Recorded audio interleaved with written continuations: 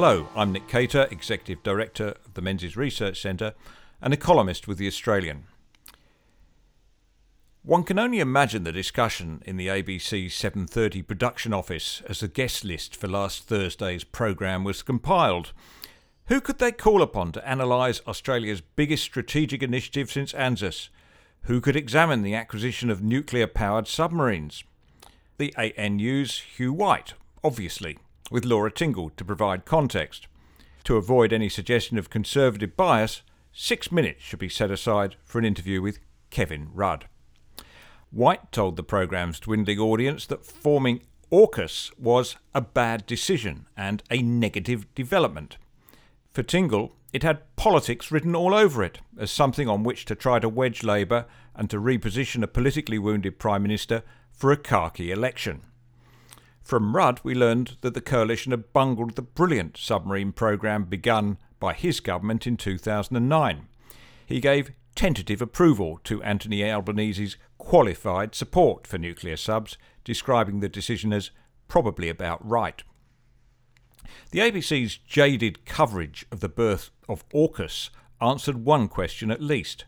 Why is it only now, 67 years after the launch of the world's first nuclear-powered sub, that we finally realised the technology might be handy to defend the largest island nation in the world? Britain woke up to nuclear propulsion in 1957 when the USS Nautilus was matched against the Royal Navy in Operation Rumtub. First Sea Lord, Louis Mountbatten, described it as a revolution in naval warfare, in some ways more far-reaching than the transition from sail to steam. Overcoming Australia's peculiar aversion to the N-word required a deal of political courage, not least from Anthony Albanese. A 20-year commitment of this size could not have proceeded without bipartisan support. It is a historic turning point for Labour, which has been mounting a scare campaign against nuclear propulsion since Gough Whitlam became leader in the late 1960s. America's deployment of nuclear submarines in the Pacific in the Cold War protected Australia by denying the Soviet Union control over sea lanes. Yet Labour used the docking of US nuclear submarines in Australian ports to launch opportunistic attacks on the Fraser government. As a result, the nuclear option was not even in the room, let alone on the table, when planning began for replacement of the Oberon-class submarines in the late 1970s. The final decision to build the diesel-electric Collins class was made by the Hawke government, but the coalition would have been forced to make the same decision had it been in power.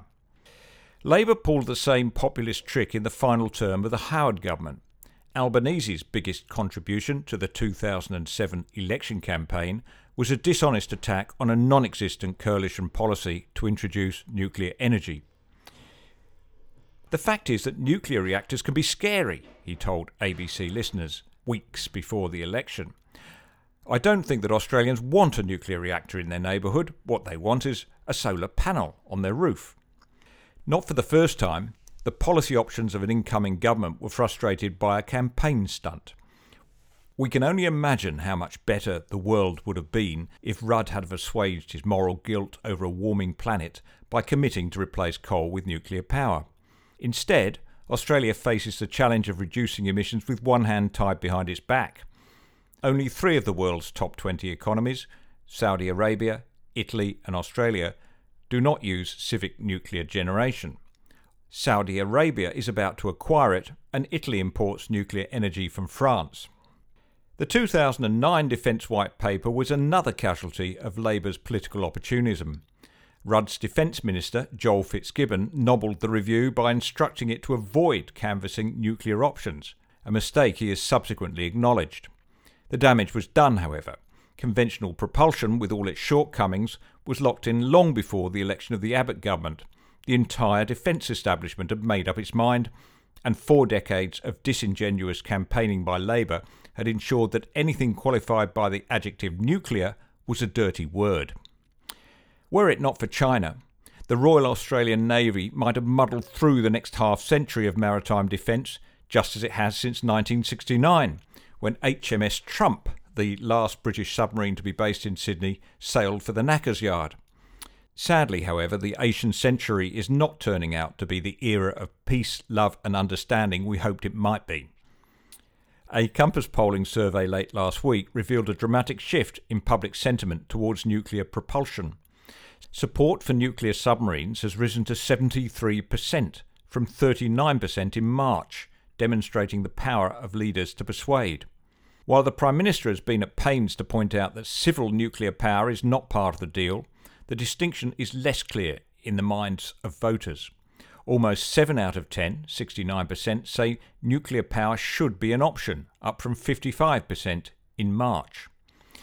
Since Labour voters strongly support both nuclear subs, 69%, and the option of nuclear energy, 67%, Albanese's support might look like a no-brainer.